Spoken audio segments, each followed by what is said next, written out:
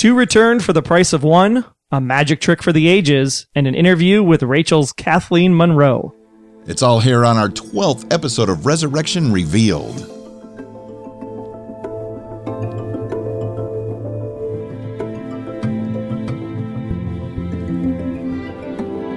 Thanks again for joining us on Resurrection Revealed. This is an unofficial podcast and blog by and for fans of ABC TV's Resurrection. We've got theories and more. All recorded April 9th, 2014.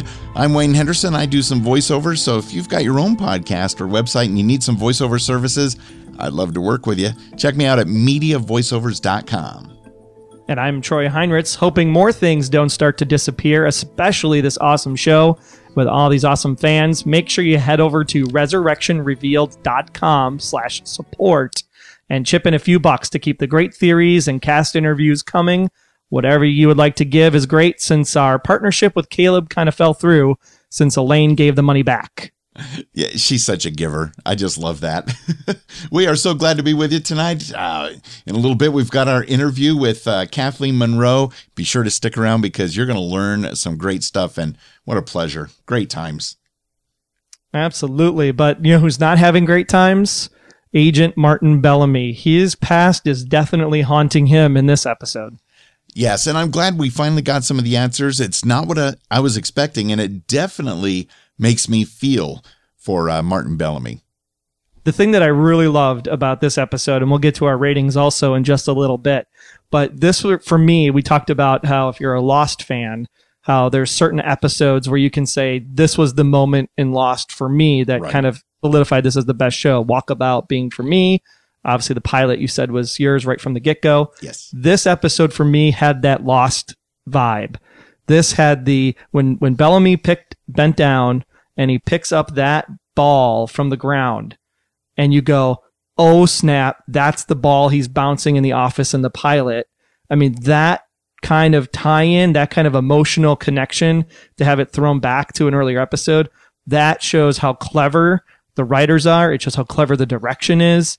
And it just gives you that slow burn that a lot of people I know have been kind of complaining about because it's not giving you the answers you want right away. There's so much more to this show.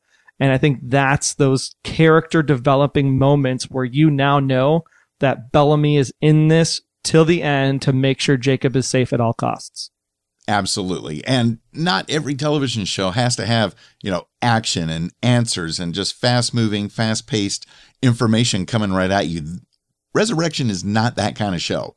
Sit back, enjoy, watch everything, soak it in, and just love it. Now, let's talk a bit about Rachel's baby, because this could go any which direction on Resurrection. Oh, I know. I mean, first of all, to find out that, Rachel committed suicide in this conversation they had in the past episode, and then to find out that she was pregnant, when the suicide happened. I mean, this is just all kinds of theorists can come out of here, right?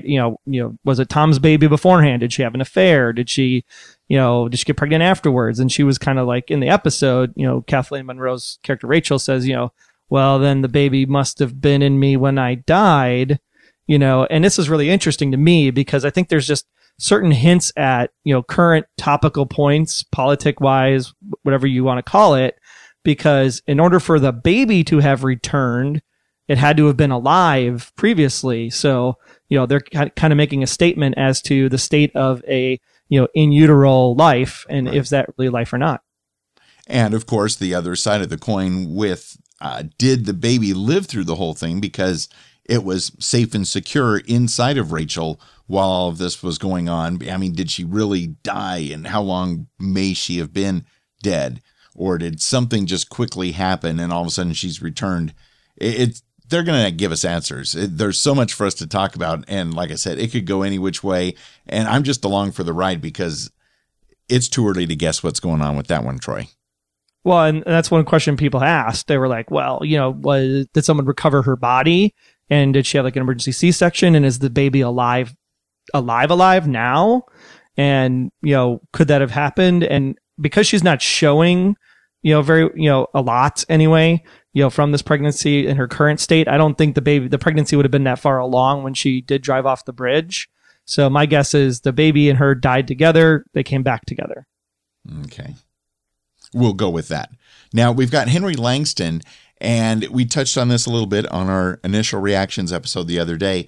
But the more I think about it, it's just great how it played out, where Henry says, he's ready to let go of the Jacob that they had, the one that drowned in the river.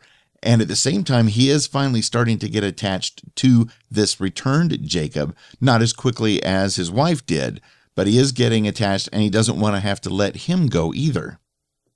Well, and this is something that I think is going to come up more when we talk about Caleb and the whole disappearing act and what that kind of means for the returned. But first, the thing with Henry's scene, this goes back to that slow burn thing. But again, it's a really great job by the direction and the writers, because it's enough where you just start to feel and you start to get that, sniffle kind of teardrop comes out of your eye, but they don't prolong it too long that it becomes cheesy. And I think Kurtwood having to do that scene, down in the basement by himself in that solitary moment, what an excellent job by Kurtwood Smith. I mean, total props this week. That pulled at my heartstrings as a dad. It was just absolutely well acted. Yeah, and your kids are in a similar age group, so that definitely would tug close to home. My kids out of college, so but still, you can definitely relate and think back to those days. And we get a little more information about Elaine's upbringing. And Caleb is, he's wants to be a good father, supposedly, and he's all about, Elaine and everything. But it's almost like Ray is an afterthought. I don't know how to feel about Caleb and Ray's relationship. Not to mention we didn't see Ray this week, so I'm a little concerned. Yeah, and I think this was a really great dynamic between the two of them, especially as they're yelling at each other in the jail cell after she kind of confronts him about, the whole, it's in the park. We had those picnics in the park scene, and he's just like, Caleb is taking the, I did everything I could for you. Everything I did was to prepare you for the woman who you are. And Elaine is just like, you're so full of yourself that you don't even see that you have zero connection with me, your daughter, as to who I really am, because I am who I am because I had to basically fill in the holes where you weren't a parent. And I think that's really the mystery behind this disappearing act, is this connectedness. The whole show is about connectedness. Oh, yeah. So how does this connectedness play into the fact that Caleb disappeared? It's going to be interesting to find out, because I'm still in shock about the fact that he disappeared and how he disappeared. We want to know. That was another one of those scenes that, if you want to have a comparison to Lost, when Bellamy looks up and Caleb is gone, that was like a Lost moment too. Oh yeah. It was huh? And we watch it again and again. Are there faces in the bubbles in the water? What happened? Oh man, I tell you.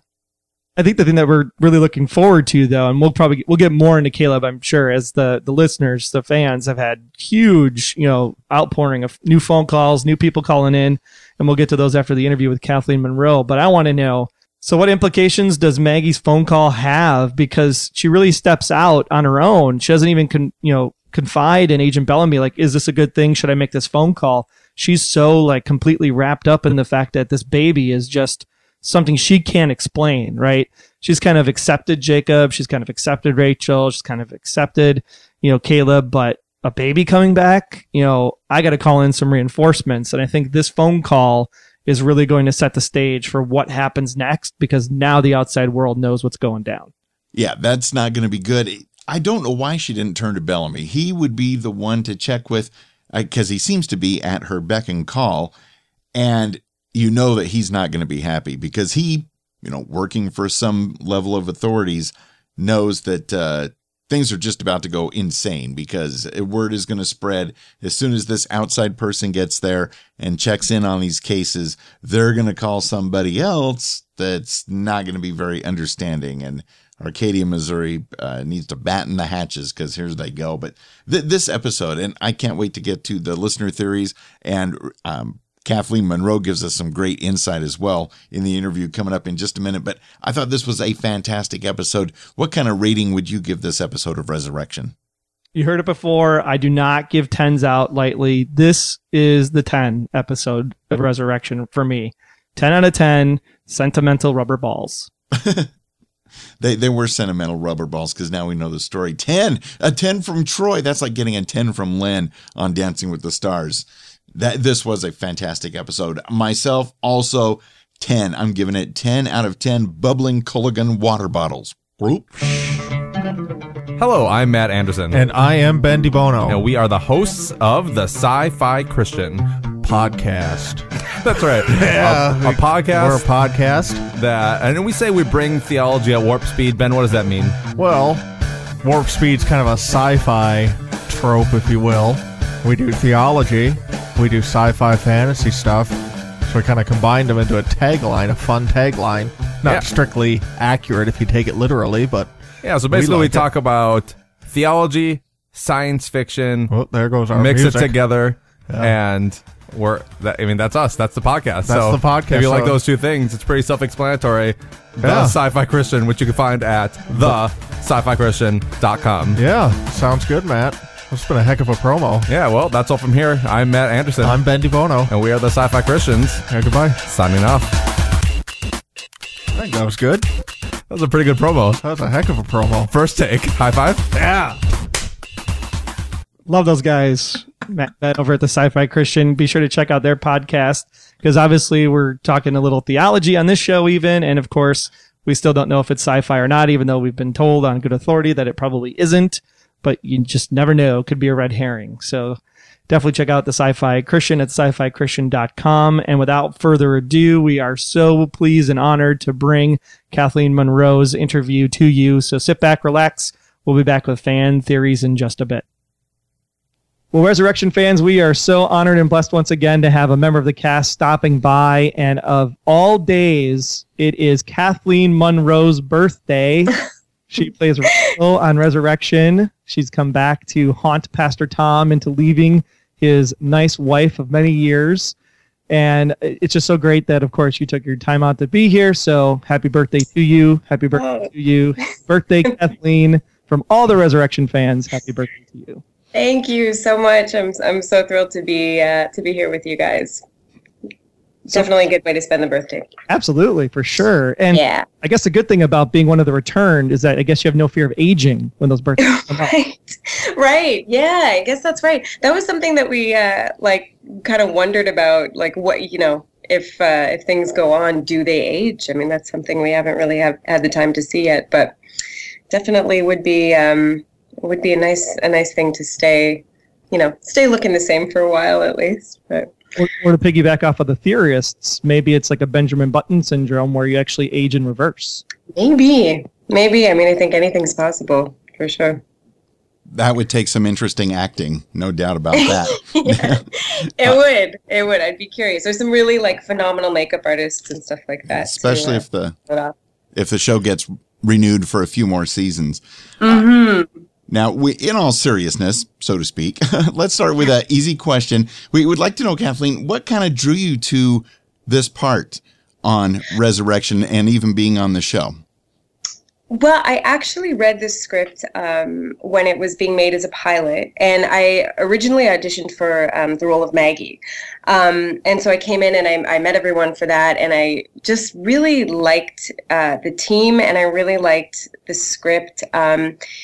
It just felt like it was being risky. Like it felt like it was taking chances. It wasn't, a network procedural. Not that there's anything wrong with those, but it was just nice to see something that was really new and different. And then I obviously didn't get the part of Maggie, but when Rachel came up a few months later when they were in production, I remembered, of course, reading the pilot script, and I just called my manager and I was like, look, I love this show. I wanted, anything to do with it. And I this part just seems so cool, like the directions that they could take it. I didn't know much about it at the time, or much about Rachel.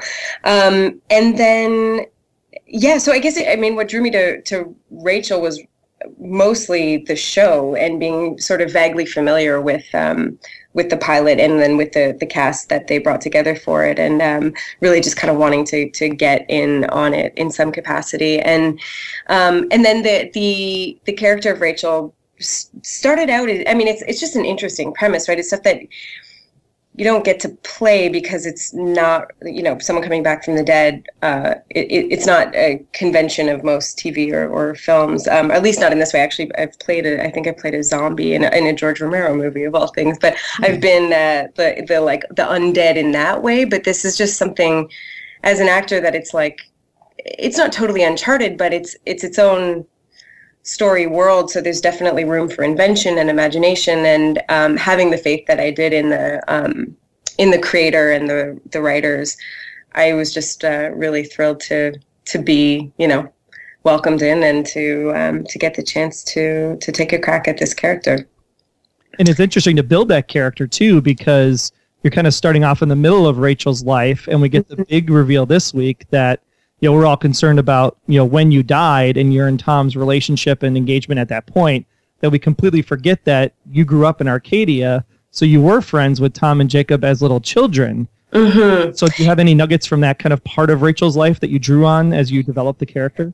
Yeah, I mean, we didn't, that stuff was something that I really wanted to find out early on, but I didn't learn much about that history from the writer's perspectives or the creative's perspective. So Mark Hildreth, who plays Tom, and I spoke about that, just kind of building up that past. So that was, it was our own invention in a way, but just kind of talking about what that history would have been like. That there was a line actually that got cut from the scene where we find out that that Rachel and Tom were friends and of course knew Jacob, where she says, it was originally written where she says, I remember when Jacob died, that was the first funeral I ever went to. And it's kind of a strange line, but I really liked it because it's like, that when you're a kid and that happens, that's how I thought of Jacob as how this woman would have started to understand death and started to understand, what it's like to lose someone. And then now being in this place where she's come back from the dead, thinking about life and death and everything that's sort of ever been in her concept of either one of those things. I think Jacob factors into that in a pretty big way. And then, but I think really like the thing that felt important about those connections was just to give everything a bit of a sense of history.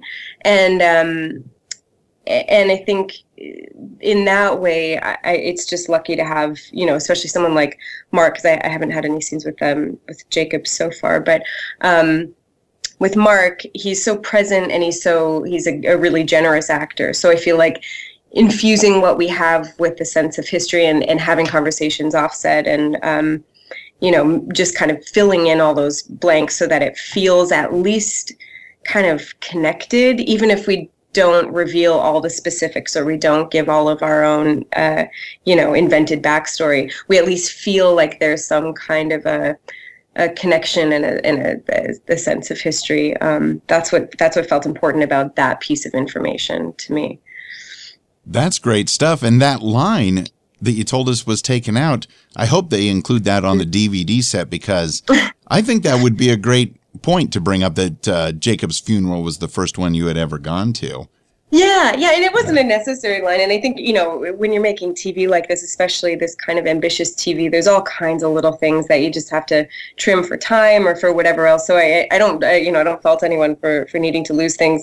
Right. But in terms of like, getting my idea of the character together, it was just such a kind of interesting little thing to inform what we were doing. Now, I was wondering, have you read The Returned by Jason Mott yet? Yeah, I read it. Right. I think I was, able to start the show. I'm trying to think if it was out. I think it maybe came out the week that I started on the show. So I picked it up in the airport, actually, when I was flying out to Atlanta. Oh. And then I read it. But I also, my sister-in-law works in publishing, and I called her when I got the job, and I said, hey, look, I'm doing this show, and it's based on a book, and the book's not out yet. And, have you heard of it? And she'd actually read an early manuscript. So we chatted about that, and it had gone through a few incarnations, I think, before it was even published. And then I read the book, and I think it's a beautiful read, and it's a really, really compelling concept. Like it's such a moving and fascinating thing to think about, the idea of loved ones showing up the way they were when they died. And I think it's not just a great starting point for the series, which is very different from the book, but it kind of tonally sets things up. Like, I think Resurrection is a relatively, like, a beautifully slow moving show, especially for network TV. And I really love that about it. It gives, the producers and the network don't seem afraid to let moments breathe on the show. And I think that felt, the stories are in some ways similar, but in many ways different. The story in the book and the story in the show. The tone is, I think, a similarity, and I think it was really, it's a testament to Jason's writing and to Aaron Zellman and the people who are behind the TV show, that they kept that intact. That is sort of lyrical, even though it is a television version. They didn't lose the poetry, even when the content is different. Very well put. Yeah. What do you think of the pastor / former girlfriend story, how it played out in the book? I mean, it's interesting. I don't want to say too much for people who haven't read the book, but in some ways it's different. I think the one thing that I decided to take a little bit from the book, because in the book, Rachel's character, who's not named Rachel, but she's much younger than she is in the show, and there's a bit of a volatility to her, like a little bit of she's a little kind of feisty and young, and I think I wanted to have little moments of that, like in the episode Us Against the World, which was not this past episode, but the one before, where Tom and Rachel, or Mark and I have our kind of the heated conversation the charged conversation by the tree and the pond. Such an amazing location, by the way. I loved the way that photographed. But there would have been a few ways to play that, but we really wanted to get a sense of, like, a bit of heat and a bit of passion and a bit of a little bit of fire in Rachel, like just little hints of it. Otherwise, the circumstances are so overwhelmingly sad. And so there's all this loss, both in her life literally being lost, but also then this love that, you see the potential of that was lost. We didn't want it to, I didn't want it to drag. And I also didn't want the whole idea of this character to be informed by her circumstances. I wanted to have a little bit of life and a little bit of spark in there. And I think the book was a good touchstone for me that way, because the character had that. And, but circumstantially, like, it's so, it's such interesting stuff. I mean, there's so much, like, it's such a range of things happening in the dynamic between the two of those characters in both the book and the show. But I think in the show we get the time to kind of play it out a little more. As an actor, it's like it's fascinating stuff to get to jump into. And with that scene with the tree, it's just a testament to how good both you and Mark Hildreth are, because you were telling me that scene didn't go over so well with some of the local wildlife. Yeah, thank you. Yeah, well, I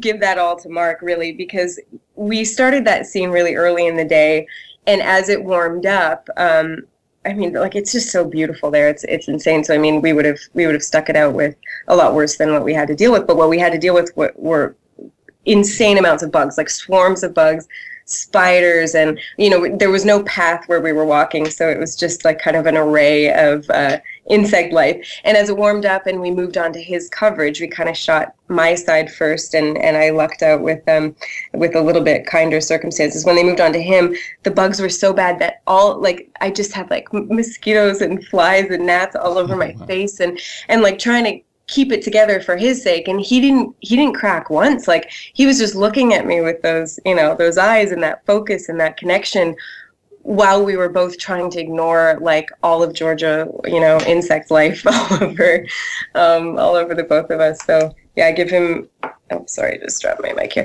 I give him serious points for focus and connection on that. I think he's a theater guy, so it's not surprising that he could just kind of carry on. But yeah, it was funny.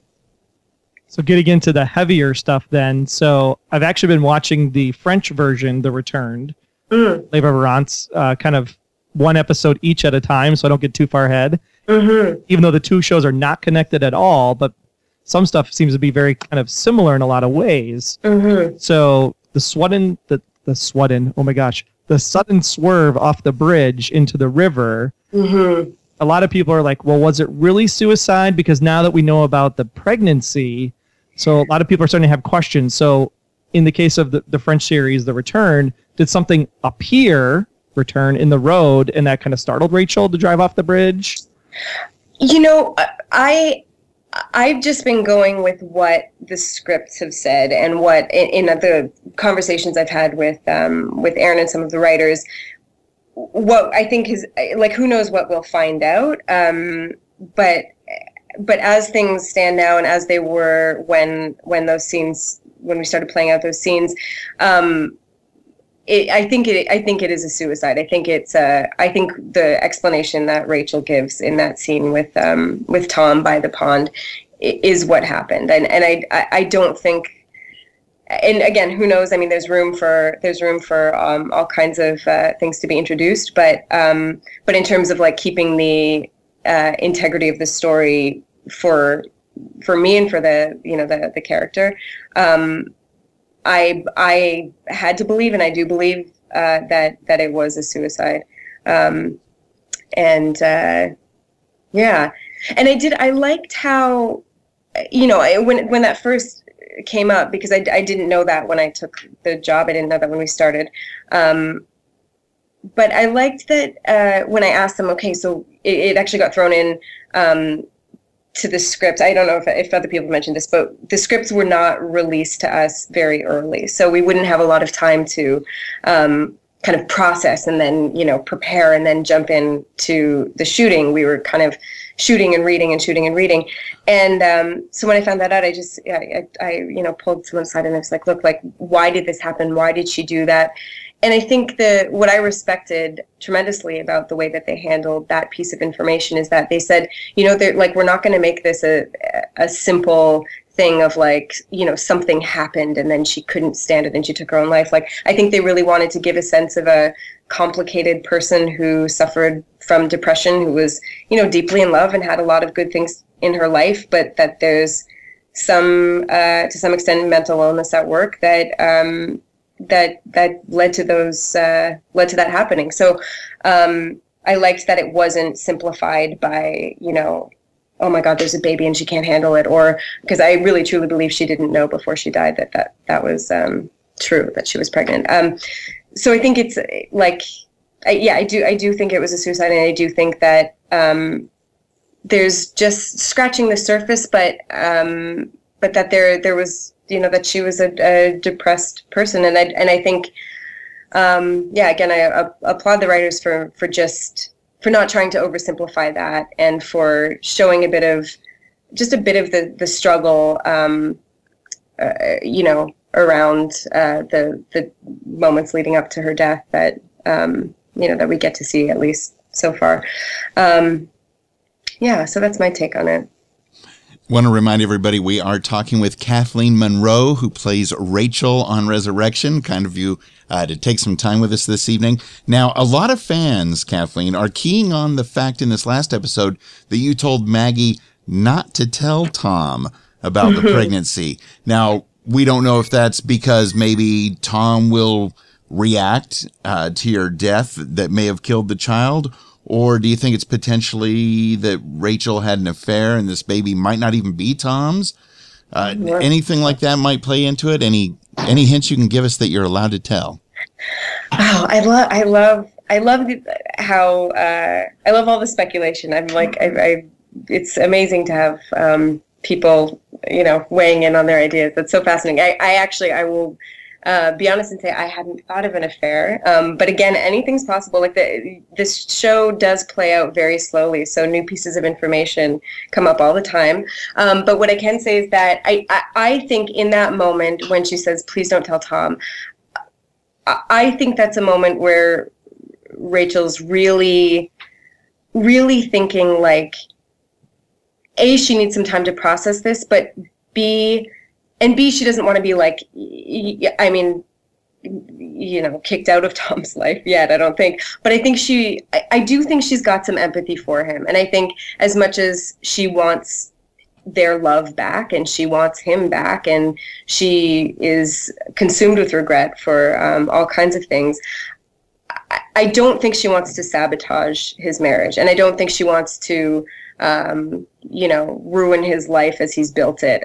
So as much as that's a struggle for her, I think that's she wants time to process. And then some really interesting things end up happening in the next few weeks that I'll wait to have unfold on their own. But it gets pretty interesting the way that all plays out. But yeah, I think in that moment she really is just shocked, processing, and really hoping to not sabotage Tom's life any more than she already has. And then we had some more fans chime in on Twitter, and Andrea actually asked if you actually can relate to Rachel in your own life, and if so, how?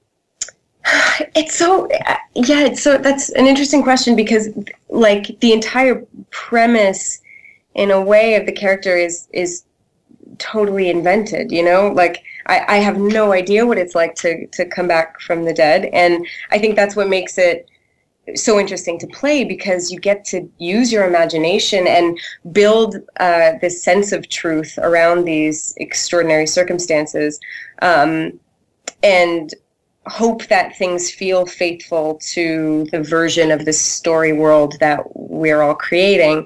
So now it's like it's this amazing exercise in imagination and invention and trust in the process and trust in the people that I'm working with. But then as a human, because like I said earlier, I don't think the character's circumstances are the only thing that inform her, and I don't want them to be. I think, I've certainly, I've never been suicidal, but I certainly understand what it's like to be in love. That's something I can connect to Rachel on. I know what it's like to feel, struggle and that kind of thing. But I really think I've been relying on the writing, and then, drawing on a variety of emotional experiences and imagination, and the work of the people that I'm lucky enough to be in the scenes with, and the writing that we have. So it's a bit of a mishmash of things that go into creating that character for me. So I hope that kind of answers the question. And then Juliet asked, obviously because she loves Tom and Rachel together already, what kind of hope can you give her for a Tom and Rachel kind of running into the sunset story? Well, I honestly wish I knew. There will be some complications and some, I think they have a connection for sure. How that all plays out and where it all ends up, I don't know yet, but they definitely are connected, and I think that's something that no one can deny in that little story world. Absolutely. Yeah. Now, I noticed from your Twitter page at Kathleen Monroe that you linked not only to your excellent IMDb page, but also a cool Tumblr photo blog. And there's some really cool photos that I like on there from Montreal and some other areas. How long have you been a photographer? That page too, I should say, I actually was just thinking today that I need to update it, because it's been, I'm a little behind on my updates, but I found my dad's Pentax from the 70s, an old camera, when I was probably like 14 or 15, and just, learned how to use it. And I learned how to develop my own pictures, which I don't do so much anymore, but I do, I love taking pictures, and I especially like taking pictures on film cameras. The last 2 days I just spent up in Death Valley, so in a kind of a desert landscape, shooting on some, I think I've had maybe like 5 cameras with me or something. Wow. So lots of different kinds of stuff. So, I'm learning all the time. I would call myself like at best a hobbyist.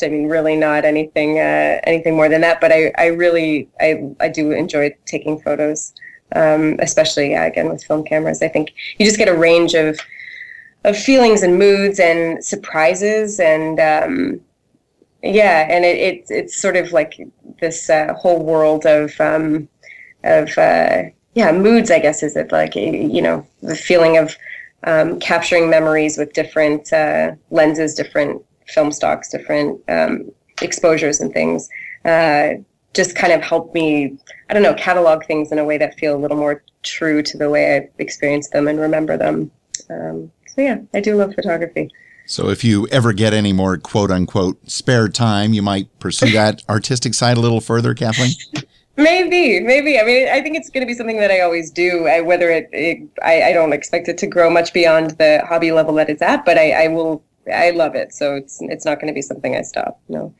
We will definitely link to that Tumblr page at our show notes for this episode. We're talking to Kathleen Monroe, who plays Rachel in Resurrection.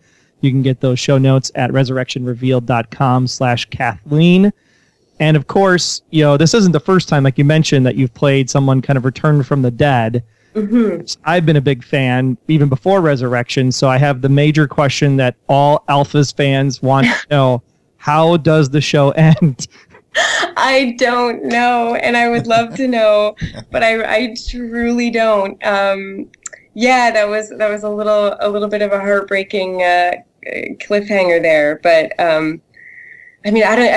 there was lots of like jokey speculation about like a whole Gary spinoff or like some world where everyone is living on, but I have no idea. But it was a sad one to see go, for sure. I really enjoyed that show a lot. So even though Danny Rosen is a ghost, you can't see into the future. That's like one of those. I can't. I wish I could. No.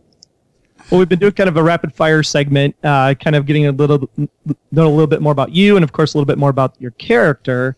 So Let's start out with your favorite color, and what is Rachel's favorite color? Oh, okay. See, I've been listening to the podcast, and I should have answers to these like totally on hand, but here I am, and I don't. Okay, my favorite color, probably I'm gonna go with like a seafoam green, like a mint green. I don't know. I like that kind of 60s color. Reminds me of the 60s anyway. Then for Rachel, I'm gonna go with red. I'm just gonna say red. That kind of sounds like her. Yeah, I think, that dress and I think she was a little spunky, so yeah. How about your favorite movie, Kathleen, and what do you suppose Rachel's favorite movie would be? Oh, God, favorite movie, that's such a hard question. Well, geez, I mean, for me, I guess I'd have to default. I have the name of a movie tattooed on my body, so I'd probably have to defer to that one because it's I chose to ink it, and it's called Pour la suite du monde, and it's a French-Canadian movie from the 60s that just I don't want to get into trying to explain it too much because that's not what this is about, but really beautiful movie. I highly recommend it. And for Rachel, I'm going to go with Reality Bites. We had a lot of talk about Rachel kind of like living in the 90s, and, she would have died in 2002. And yeah, I'm going to go with Reality Bites for Rachel. It's one of my all-time favorites myself. It's a good one, yeah. Favorite season of the year? Oh, for me, I think spring, because I grew up in Canada, and the thaw after the winter feels like you've earned it, and it's just when everyone kind of comes out and congregates again, and it's a really beautiful time of year. And for Rachel, I'm also going to go with spring, because I think right now rebirth is probably a theme in her life. So yeah, spring. Well put. How about your favorite band or favorite style of music? And of course, what do you suppose Rachel's would be? From my favorite music, I've always been a sucker for like 60s rock and roll, like early Kinks, early Stones, Ronettes, and the girl groups of the 60s too. I really love. Rachel, again, I'm going to go a little 90s. I'm going to say Nirvana. I think she probably would have had a real spot in her life for Nirvana. Of course, then the tough question: if you had one person come back to life, and what one question would you ask them? gosh, I mean, like there's so many. I'm gonna. This is maybe a cop out, but I also mean it with all my heart in another way. Because I've lost people in my life, and there are like, I mean, too many artists and authors and musicians that I'd want to come back. But I'm just gonna say, because I just lost him last year, my chocolate lab, my dog. I would like to have him back for even just a day, and I'd ask him to run around and catch tennis balls with me. Excellent. That would be it. On the set of Resurrection, what was the most fun that you had, Kathleen? And is it anything that we might get to see on the season 1 bonus features if they include some on the DVDs? Well, I think the most fun thing about the show was all the people that were involved. The cast is just beyond being like remarkably talented and kind of, incredibly gifted people. They're also wildly fun to be around. There's a scene coming up. I'm going to just mention this because it deserves a shout out. And I think it's the best answer to your question. There's a scene coming up. I can't say much about it, but I'm gonna place it. I'm gonna say it's in the church, and I'm gonna say there's lots of people in it. And we had the most amazing background performers I've ever encountered in my career. A lot of local hires in Georgia, people from around Atlanta, outside of Atlanta, coming in to be part of the crowd, and they were unbelievable. They were so committed and funny, and they just made the whole day. It was a day with many, many, many people. It just went by like we didn't feel like we were at work. It was a really, really fun time, and it was one of the only times where the majority of the cast was in the same place at the same time. And then you add in all these amazing people from Georgia who were giving of their time and energy to help us tell this story, and it was just an amazing time, and I hope it comes out to be a really great scene. I haven't seen it yet, but that sounds excellent. I want to keep my eye out for that. And if by some chance we do get a season 2 of Resurrection, me and Troy would love it if we could find a way to get to Atlanta and kind of be honorary extras somehow. Absolutely. Let's keep fingers crossed that can all happen. That'd be amazing. And of course, the fans love the show and love everything that you're doing with Rachel. So is there anything we can do for you, Kathleen, to promote any upcoming projects or charities that the fans can help get behind? Sure, yeah. I have been, for the last year, helping to plan an event. It actually takes place in Toronto, where I'm from. And it's funny, we just spoke about Nirvana, but just this week was the 20th anniversary of Kurt Cobain's death, and Nirvana was an important band to me growing up. So my friends Leanne Balaban, who's also an actress, she was also on Alphas actually, Leanne Balaban and Nicholas Spunt in Toronto have we started an initiative called In Bloom, a celebration of teen spirit and the arts. And it commemorates Kurt Cobain while raising funds and awareness for youth mental health and youth arts programs.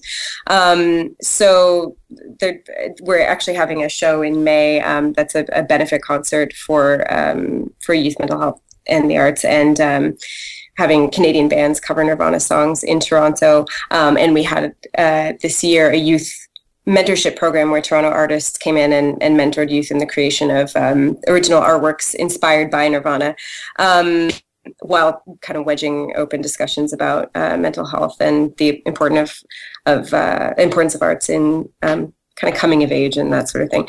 So anyway, there's a fundraising aspect to that, and also just a kind of, I think, a really worthwhile artistic aspect to it. So you can find out about that at www.inbloomtoronto.com. And there's links to all kinds of stuff on there. But something that I'm really, really passionate about and really excited about. Yeah, it's totally awesome. I've been in the Toronto area myself a couple times, love it up there. And I think cool. Really great artistic community, really great cultural community. So yeah, we're finding out just how great it is. I mean, I've known that, but just finding out how giving everybody is and how the crossbreeding is amazing. Like, people are so interested in each other's stuff, of visual artists, and we've had visual artists, musicians, theater directors, actors, visual artists. It's been really, really phenomenal. So it's really inspiring, actually. It's the first time I've done anything like it, and it's been a really amazing experience. And of course, we'll link to inbloomtoronto.com on the Resurrection Revealed show notes at resurrectionrevealed.com/Kathleen. Kathleen, again, happy birthday. This has been so awesome for you to spend time with us and the fans. It's my pleasure. Thank you so much, guys. Been really enjoying talking to you. Thanks again for coming on. We greatly appreciate it. Have a great rest of your birthday and the rest of the season on Resurrection. Thank you so much. And wow, that was amazing. Kathleen Monroe, thank you yet again on her birthday, taking some time out to talk to a couple of podcasters. What do you think? I'm just, that's the best gift ever. You know, I never got a gift on my non-birthday from a person that's celebrating a birthday. But yeah, I can't believe, you know, how interesting Rachel's character is, because there's so much we don't know about her and so much that we could know about her. And at the same time, even Kathleen didn't know, you know, anything about the character, because she's literally getting bits and pieces and it's changing on the fly as she goes. So props to her, props to the entire cast for the great acting so far. And buckle up, because I think these last 3 episodes of season 1 are going to be something spectacular for sure. And since that interview, I now have Nirvana stuck in my head. So I'm rocking out at this very moment. But I do need to change the pace, because listeners have some thoughts and theories and some great comments that might make us think about this past episode in a slightly different way. Hello, Resurrection Revealed podcast. I will not reveal my true name, but because I'm evil like that. But I will reveal, but you can just call me Japones for short. Now, I would like to mention a few theories that I have about Caleb disappearing, and I'm sure that this Caleb disappearing event will cause a lot of theories to come out, probably many better than these 3. But I thought I would mention them. Now, the first theory that I have is that perhaps because Caleb's in prison and he doesn't have quite as much food as he normally would out of prison, that somehow he sort of just vanished out of starvation or something like that. Because maybe the resurrected need more food, more water, less sleep, something like on those lines. My other theory is that the resurrected need someone to care about them, need someone to anchor them in this world, someone who cares about them and wants them there. Elaine would be that person for Caleb, and when Elaine stopped caring about Caleb, he'd sort of just dry up and disappear. That would be one way of going about it. And the final theory, which I think is the best of the 3, is that the difference between a resurrected person and a just dead person is that the resurrected, someone who loves them, has not let them go yet. They haven't quite comprehended that, they haven't fully accepted that they're dead. They haven't let them go. And so that is what causes them to come back. And when they let them go, then they sort of just dry up and vanish. That's my theory. And I don't think that Caleb had any control over this. I don't quite know if I'd feel it'd be really, really terrible if Henry, Jacob's dad just suddenly let Jacob go so he could love the new Jacob, and then the new Jacob just dried up and disappeared. That would be really sad, and I don't know what would happen to Rachel, and more importantly, Rachel's kid, and how is that going to be addressed legally? That's my question, because that's a confusing thing. Anyways, this has been Chapones here. Thank you for the great podcast. Bye. The Resurrection Revealed community of listeners is stepping up big time. Thank you so much, Chapones, for your call and your theories. Those are some great thoughts. I had not even considered that. It may have something to do with the people not letting go of those folks. And once they do come to grips and let go of them, the returned may unreturn. What do you think, Troy? Well, both of those, I think theory 2 and theory 3 combined probably make up the answer in my mind, because, you know, even if Caleb comes back because there's unfinished business, right? It was unfinished business taking care of Elaine or taking care of the family. But at the same time, if the living person comes out and says, I don't need you anymore. You're dead to me, or you're done. I think that's what then kicks into this whole Caleb, starting to dematerialize, if you will. Right. So is it because they finally let them go? Because I think when you let someone go, you still have love for them and you still care for them. So if you take, Henry's situation, if we're to believe that he's starting the letting go process, then maybe he's not fully let go. That's why Jacob's still here. Or is it because Lucille isn't really letting go as much as she says she is on the surface, and she's the one that's still anchoring Jacob here because of the way she's treating the new Jacob, assuming that he's the old Jacob. So I don't know if the letting go theory is completely sound because of Jacob still being here and what we learned about Henry in this episode. However, I do think there's some relation with the whole purpose or connectedness, right? So if they're no longer connected in some way, I think that's where the bond breaks, and then you're done in this life for the second time because you've served your purpose, if you will. And it's interesting that Mystery Caller, a.k.a. Chapones, used the phrase of the returned needing an anchor to hold them here. It kind of reminds me of somebody maybe needing a constant on a past television series. Just saying. Could be another lost reference for the evening. Chalk them up. That's 3. That's all we're allowed. The food thing, I still very much believe that Caleb's a con man to begin with, right? So the entire scene with Bellamy, I need water, and he's coughing and choking. And Caleb knows way more than anybody else does at this point. There's more coming. You have no idea what you're up against. He's got this wavelength with the kid that Bellamy ended up getting killed, in the earlier part of the episode. So I think for sure that Caleb was faking the sickness just to get Bellamy to turn around so he could, disappear right off the map. So I think Caleb knew it was coming and he just didn't want Bellamy to see it. Well, then we had Mike Wither email in and he said, "Howdy guys, great podcast. Really enjoy listening to you two and your interviews are terrific. On to the episode in question. 2 things struck me. The first was Maggie comes over to Elaine's place and starts to pick up. Elaine says something to the effect of, it isn't worth picking up until they leave. Now, does this maybe just refer to the sheriff's men searching the house? But could it also have a meaning in relation to the returned? The second was, not surprisingly, when Caleb disappeared, I don't think he went willingly. I think we find out why the returned eat so much. And again, he's assuming they need to be eating in order to sustain their place in our plane of existence, I guess. But the whole, worth picking up until they leave, I find that interesting. You can take a lot of that out of context, right? Or take a lot of context is that a word? It is, as far as I'm concerned. Right? It isn't worth picking up what? Picking up the broken parts of my life, picking up where I left off, picking up, with what I was doing before these returns showed up. So I think that's a really interesting line by Elaine. It isn't worth picking up until they leave. That makes sense.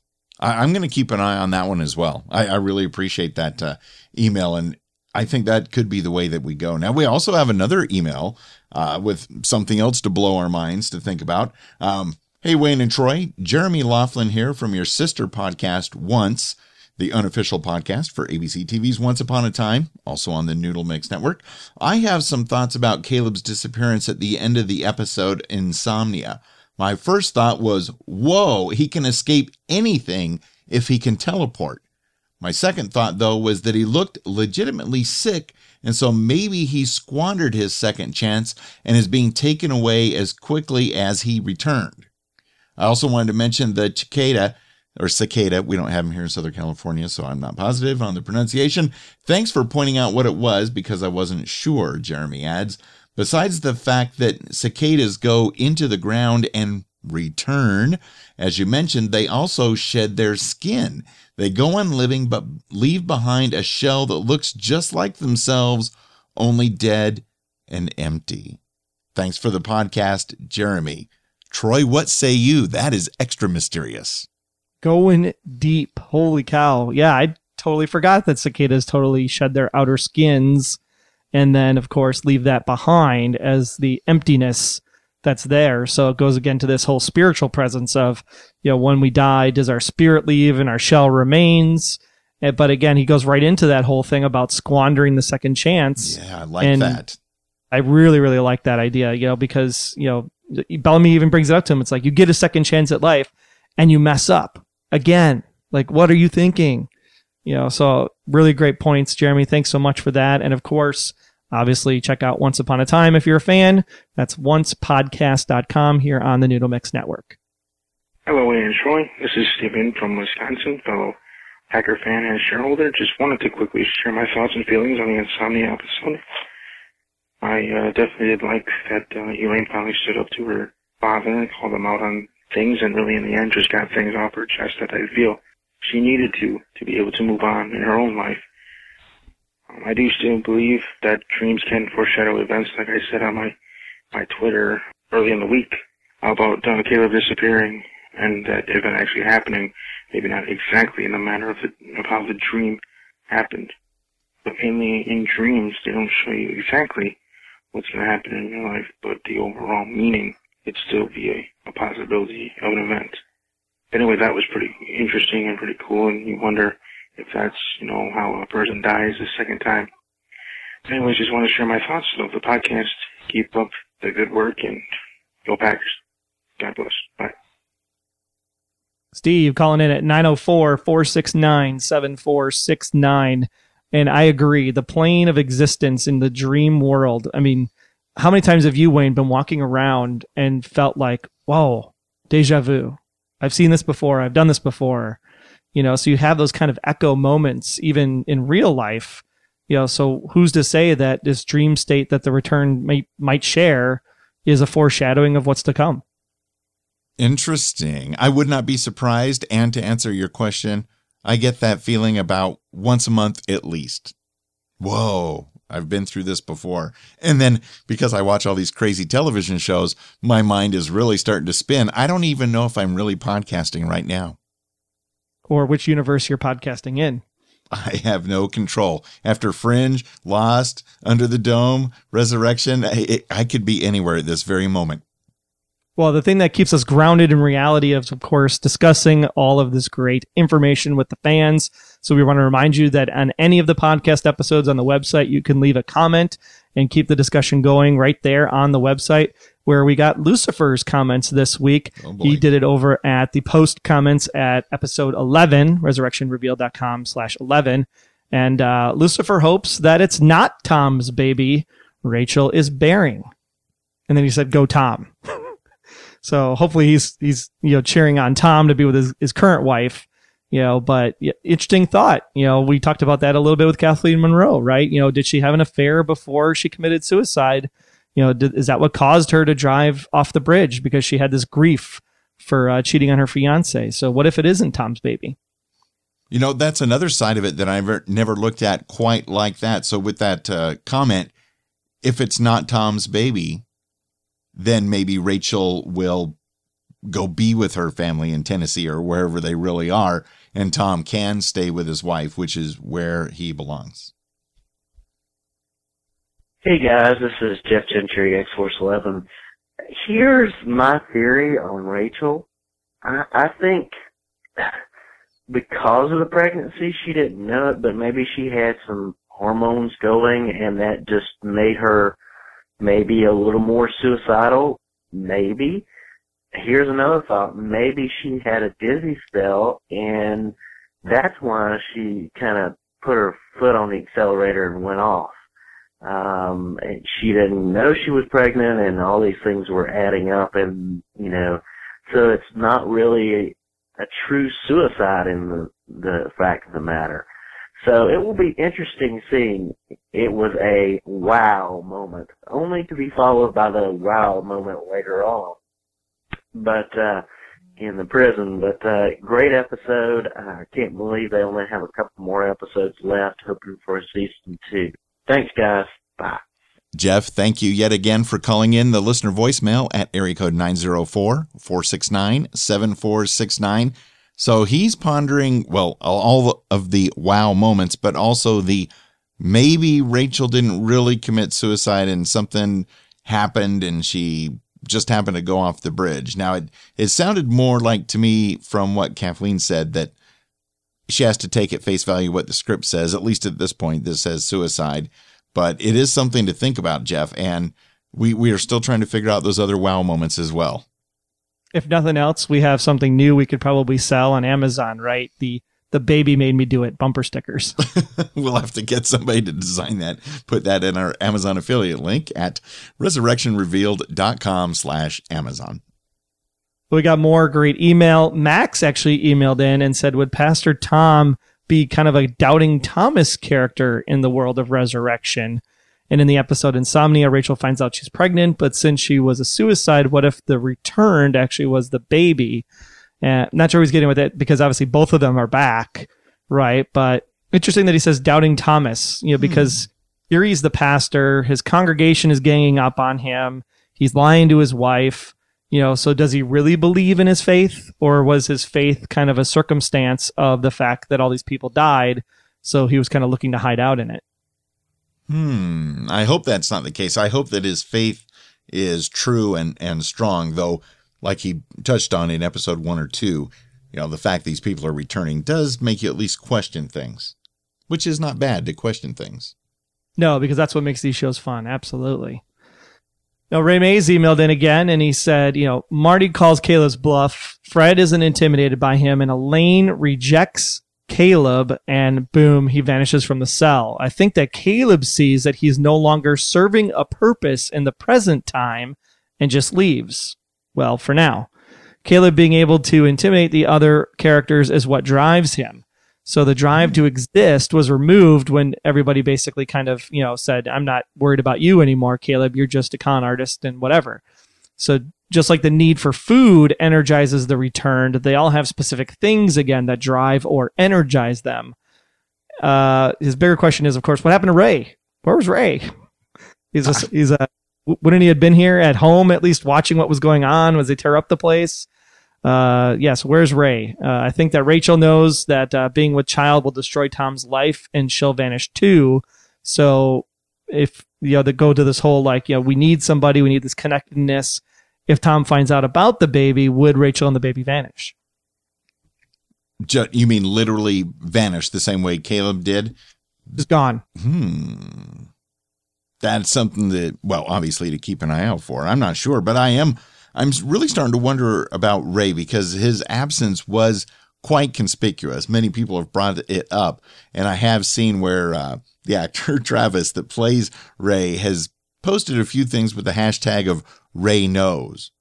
So I wonder if Ray really knows some things, and maybe he'll tell us next week. Maybe he's been out in the forest. So I was going to say jungle, but that's a different TV show. Out in the forest, gathering evidence or something. I don't know. Ray, something's going on. I don't think it's just an accident we didn't see him this week. He went out to the hunting shack with his speak and spell. He's trying to contact whoever he needs to find out what's going on. Oh, that's right, because it's aliens. Maybe he's an alien. Could be. You never know. Either way, when all is said and done, we can all feel like Anne Marie, who wrote in and basically just said, stuff is going to hit the fan. That's going to be messy, and I do have a feeling that action is coming our way either this week or the following week at the latest. So keep your DVRs set for Resurrection. Do not miss an episode. We only have 3 left. I can't believe it. This season is going by in a hurry. Now, some insider info for the week. Ginger is one of the stand-ins for the show, and she mostly stood in for Frances Fisher. But in this episode, Ginger was the person that was shot holding the sledgehammer as Elaine approached the house. So Ginger herself stated on Twitter that she really wanted to take a whack at that porch herself just for the fun of it. So stand-ins even holding sledgehammers. Ginger, thanks for filling in the gaps. Now she stood in for Elaine as well as for Frances Fisher's character. So Ginger's getting a lot of coverage on Resurrection.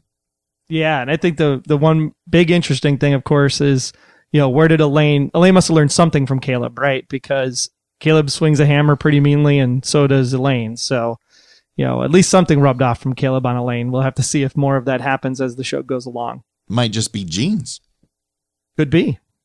But don't wear jeans when you're tearing up a porch. No, don't do that. It's dangerous. We just want to thank a few people. Bill wrote in actually and said, not a comment, but just a big thank you. He says he usually doesn't follow a lot of fan sites or a lot of show-specific sites, well, besides Games of Thrones. But he's really impressed on the depth of the podcast and the additional content with the cast interviews. It's an amazing amount of material for just 4 weeks into the show at the time of the email. Great job. Looking forward to the rest of the season and future seasons. And we just thank you, Bill.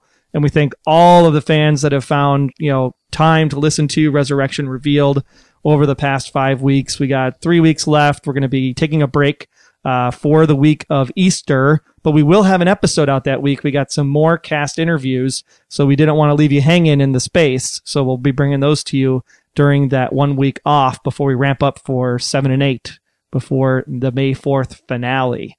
And I also want to make a shout out to the guys at Tuning Into Sci-Fi TV podcast. Yes. They actually played our podcast commercial promo in their episode out this week. And it was during their water cooler segment, which I thought was really great because you get the water cooler in the front end and the bubbling, gurgling water as the promo ends. So take a listen to that. Tuning Into Sci-Fi TV, great show with our friends, some of them up even in Canada. Absolutely. They do a great job. They've been doing their podcast for ages. Now, I want to remind you, Resurrection Revealed is not yet affiliated with ABC Television or Plan B, but would sure like to be. So if you can help make that happen, send us an email to media@resurrectionrevealed.com. This is a fan podcast, and we do have some costs keeping things running here. So if you'd like to help out the show, just go to resurrectionrevealed.com/sponsor.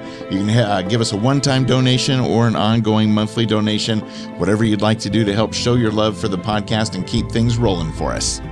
And don't forget, every Sunday after the East Coast airing at 10:30 Eastern, 9:30 Central, 7:30 Pacific, if you're lucky enough to see the East Coast feed, we'll be live talking about our initial thoughts and chatting with you, the fans. So be sure to join us because you never know which cast member may just jump into the chat room with you.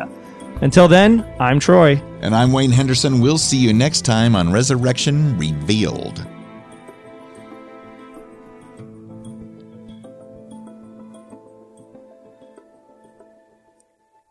Resurrection Revealed is a proud member of Noodle Mix Network. Get more of our award-winning and award-nominated podcasts to help you think, laugh, and succeed at noodle.mx.